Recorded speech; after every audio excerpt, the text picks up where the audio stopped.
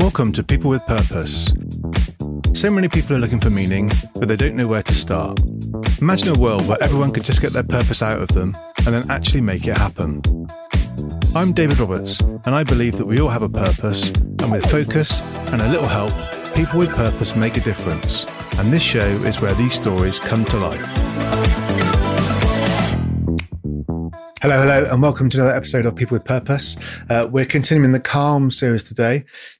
We're on the subject of communication. And in the last episode, last Friday on this subject, I spoke about communication and the need for communication to have an impact and have an outcome and have a result, and for it to create an urge. And I described how we can understand what each other needs from communication. The U of urge is understand, the R is reframe, and the G is the gift of communication, and E is how you can really embody it. And so today we're going to talk about how you can reframe. So as we covered last time around, people have a view of the world. People have their own model of the world that's the thing that they tap into to then process information that comes their way. It helps us all to really kind of pick out what's important and what is driven from an initial primal need to keep us safe and keep us alive. Means that quite often we might see things in a negative way initially, especially if it feels like a threat. So if you as a leader are looking to make a change, to mobilize a team, to align a team, to really move things forward, then your ability to understand that that's how we're all made, right? That's how we're all made, and we're all unique. And so therefore it's on you. It's your responsibility to communicate in a way that really means that they say what you're seeing, you're understood. Tapping into those senses that we all have that can really help us to bring color and richness to life, but also, if left untended, can also bring like a poorer, a less abundant and more scarce view of the world. So the role of the leader is to harness communication to expand people's view of the world, to encourage people to see a possibility, to know people, so that people know they feel safe to test and understand what it is that you're saying, to bring their own view, to challenge their own view. And you can help people to reframe their view of the world.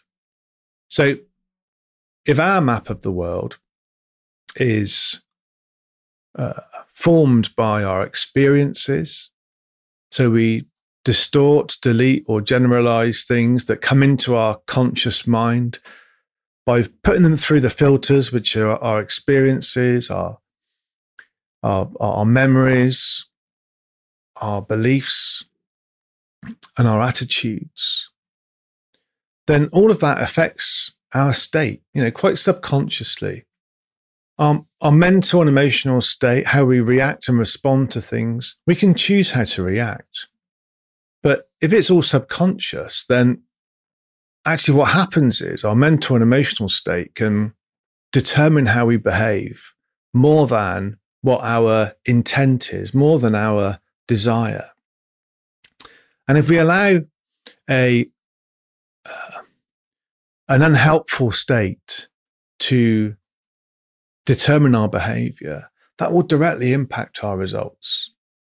And as a leader, it will directly impact the results of your team.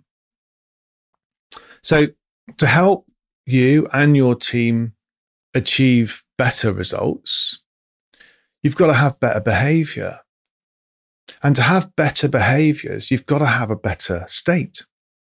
And to have a better state, you've got to have better memories, attitudes, beliefs, and a better map of the world. And this isn't about judging people's, representations of what they see, hear, feel, smell, and taste. But this is about accepting and understanding that we've all got our own view. But we can all see things from a different perspective if we perhaps choose to take a different example and look at it from another point of view. So if something happens, and when things happen to us, an external event of some kind, a problem arises, or an opportunity arises, it's not the external event that's actually the problem or the opportunity. It's how it's viewed and the meaning that is attached to it. So whilst you can't, and it sometimes isn't right to completely delete what's actually happened, sometimes it is right to reframe what's happened, change the meaning, or challenge the meaning perhaps. So if there's an example which I used last time around, so, you raise your hand in the classroom at school and you say something and everyone laughs. And in your adult mind, you look back on that memory and you think, well, okay, when I speak up, people laugh at me. They make fun of me. But, what was really going on in that situation? I mean, you can't change the facts of it, but you can interpret the meaning of it in lots of different ways. It might be that you said something funny and they thought it was genuinely funny. They might have been laughing at you, but what was going on in their lives to make them react in that kind of way? I mean, kids can be cruel, right? And kids have got different filters to adults. What was the teacher doing? Well, what do you know about that teacher's experience at that point in time? What was going on in their life? How many times had that already happened that day? And the teacher had made every attempt to encourage and be fully inclusive. And maybe that was the one occasion in their day, in their week, in their entire career where they lost control of a classroom. And unfortunately, it was you. If that's the case, does that reframe the situation? Does that make you think, well, okay, maybe then if I do put my hand up and speak out next time, maybe people won't laugh. Maybe people will listen. And can you also think, okay, there's that memory, but how many times have I said something in conversation? How many times have you put your hand up or stepped forward or said something and people have nodded and agreed and appreciated you for doing that? So like I say, whilst you can't necessarily always delete what's happened, and it might not be right to do so, you can reframe it. You can change the meaning.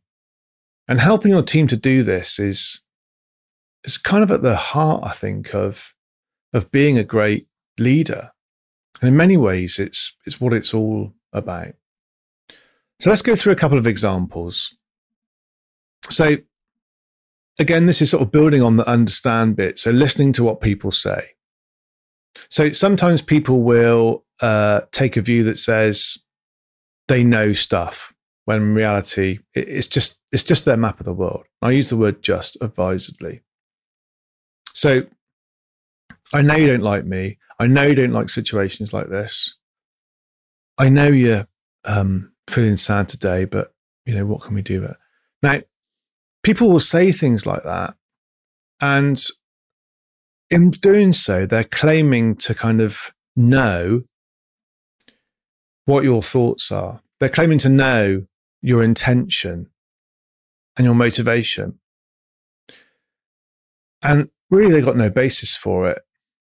It's kind of an interpretation. It's kind of a perception. And a lot of this is about perception. And if someone says, I know you don't like me, what are they doing in their view of the world? Is that a distortion or is it a generalization? Probably more likely a distortion. So I know you don't like me. What does that say about how they're viewing the world and what they're doing to distort it? So how can you reframe that? Well, if someone says, I know you don't like me, you can begin to ask questions to not to kind of deny it, not to defend. So how do you know that's what I feel? That's how I feel. That's what I think. And you can begin to get into a conversation, and you might then learn something about your behavior. Another distortion or potentially generalization can be it's rude to speak up without being invited, or it's good to always be on time. So, whilst there may be an element of truth in that, it's rude to speak up without being invited. Well, who says? Well, how do you know that? Again, it could be a kind of a upbringing thing, this. It's good to be on time. It's rude to be noisy. Sometimes these things come from kind of childhood experiences, and it's either a distortion or a generalization, because sometimes it's not rude to speak up. Sometimes it's acceptable to turn up when you can, as long as you let them know. So, yeah, who says so? How do you know? It's a good way to kind of reframe that kind of a distortion or generalization. Quite often as well, when you're speaking with people, there's this whole thing about cause and effect. And when people make generalizations like, you're making me sad, or you always do that, quite often they're in effect, and what they're doing is they're actually taking an effect that they don't enjoy, and they're attaching a cause to it, and they're living in that world of effect. When in reality, if you can kind of reframe it for them by saying, okay, how specifically am I making you sad? Or if you take the example of somebody saying that, okay, when I'm in a noisy environment, it causes me anxiety.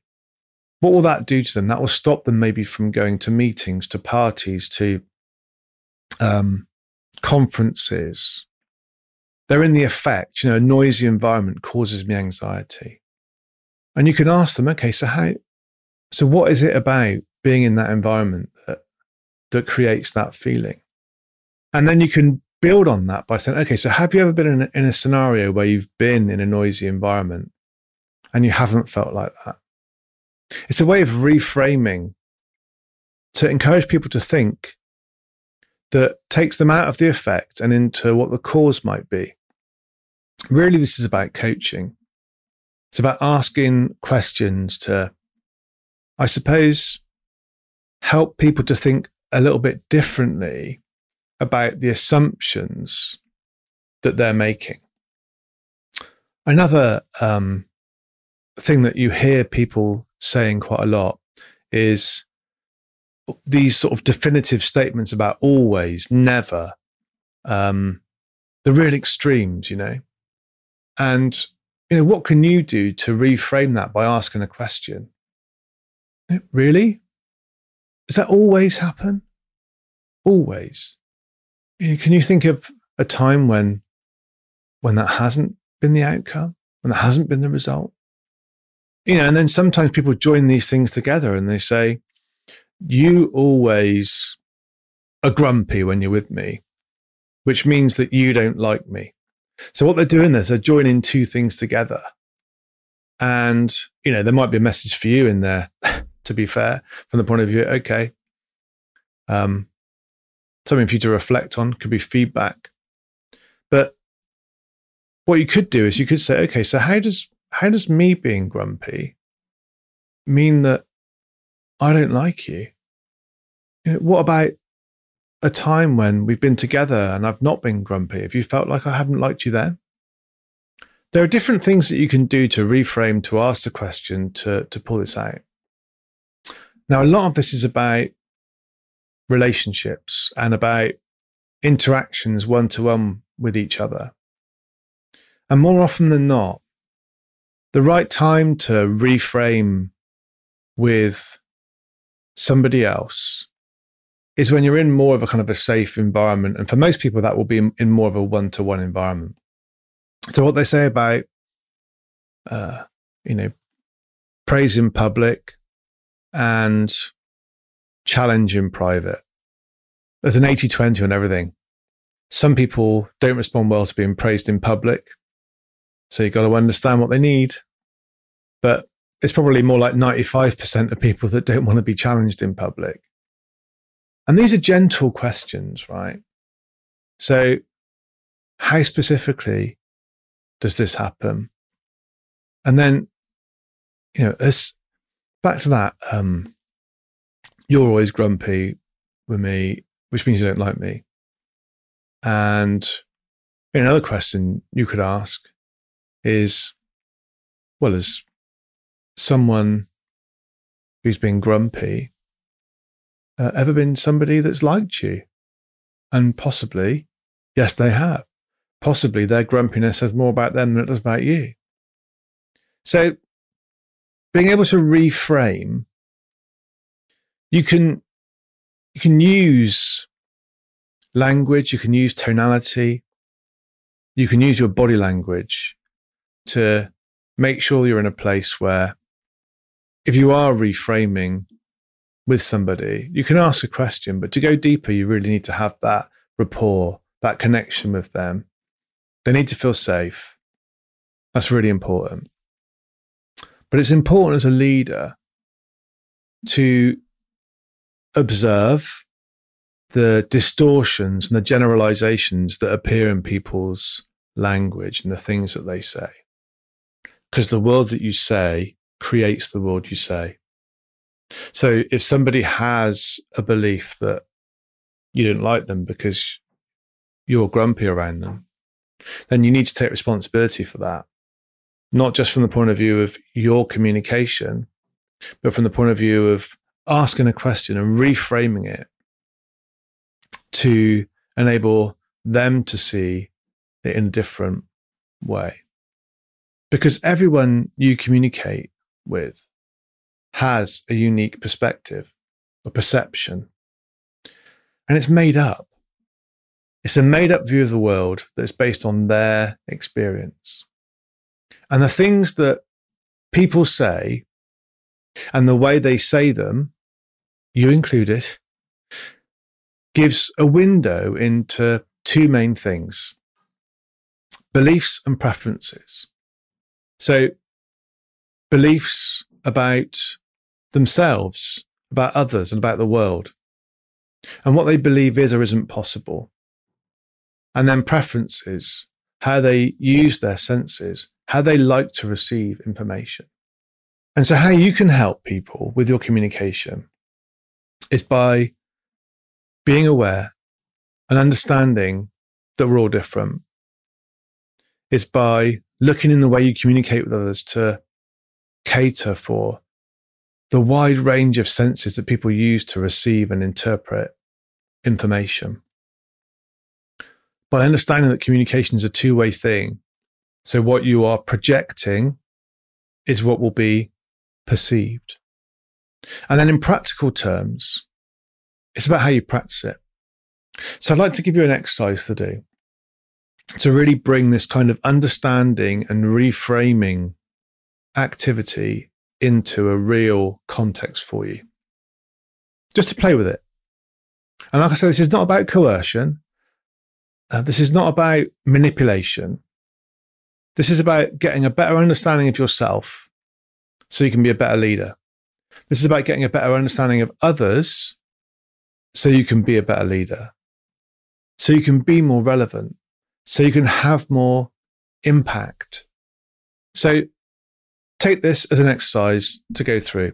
So pick one person in your team or in your life, someone you'd like to work better with, and take 1 week to observe and listen intently to what they say. Just notice it. Just notice the kind of words they use. Notice the kind of tonality. Notice their body language. And particularly look out for their preferences for thinking and feeling. So do they use the word I think or I feel more often? Look out for their use of language that reflects an interest in visual stimulus or auditory. Sounds good, feels good, kinesthetic. That looks good. What sort of language do they use that might give you a clue as to what their preferences are? What kind of beliefs do they subscribe to? How often do they use the word always or never? And again, when talking about themselves. So in week 1, with your person that you want to work better with, observe and specifically look out for those thinking and feeling and sensory preferences and those beliefs. And then week 2, begin to inquire. So begin to ask better questions. And like I say, this is not about judgment. This is about curiosity. If you've got a head full of judgment, you've got no room for curiosity. So put your judgments to one side. Remember, you're not telling them what to think or how to feel. You're asking them questions to really kind of begin to enable them to think about what it is that they're saying. So, really? Always? Well, can you think of a time that didn't happen? Okay, in what way does this mean that? How could you change it to make it work? What other questions could you ask? How specifically? Or offer a counter example. Can you think of a situation where this has happened, but there's been a different result?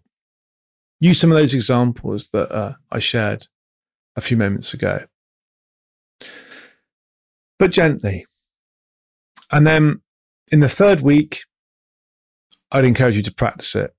So with that one individual, have a conversation, like more of a kind of a one-to-one type conversation.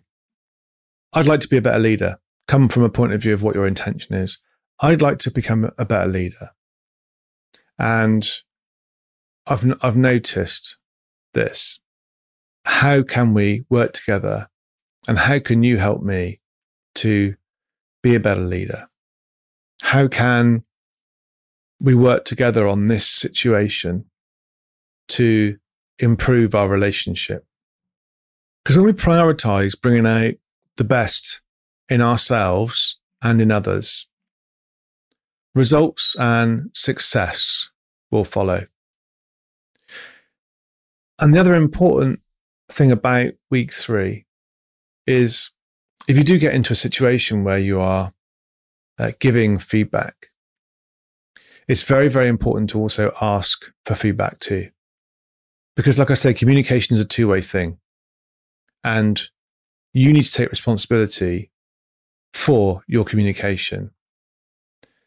The meaning of the message you convey is the response that you get. And if you want your communication to be a gift, you have to accept that once a gift has been given, it's up to them what they do with it.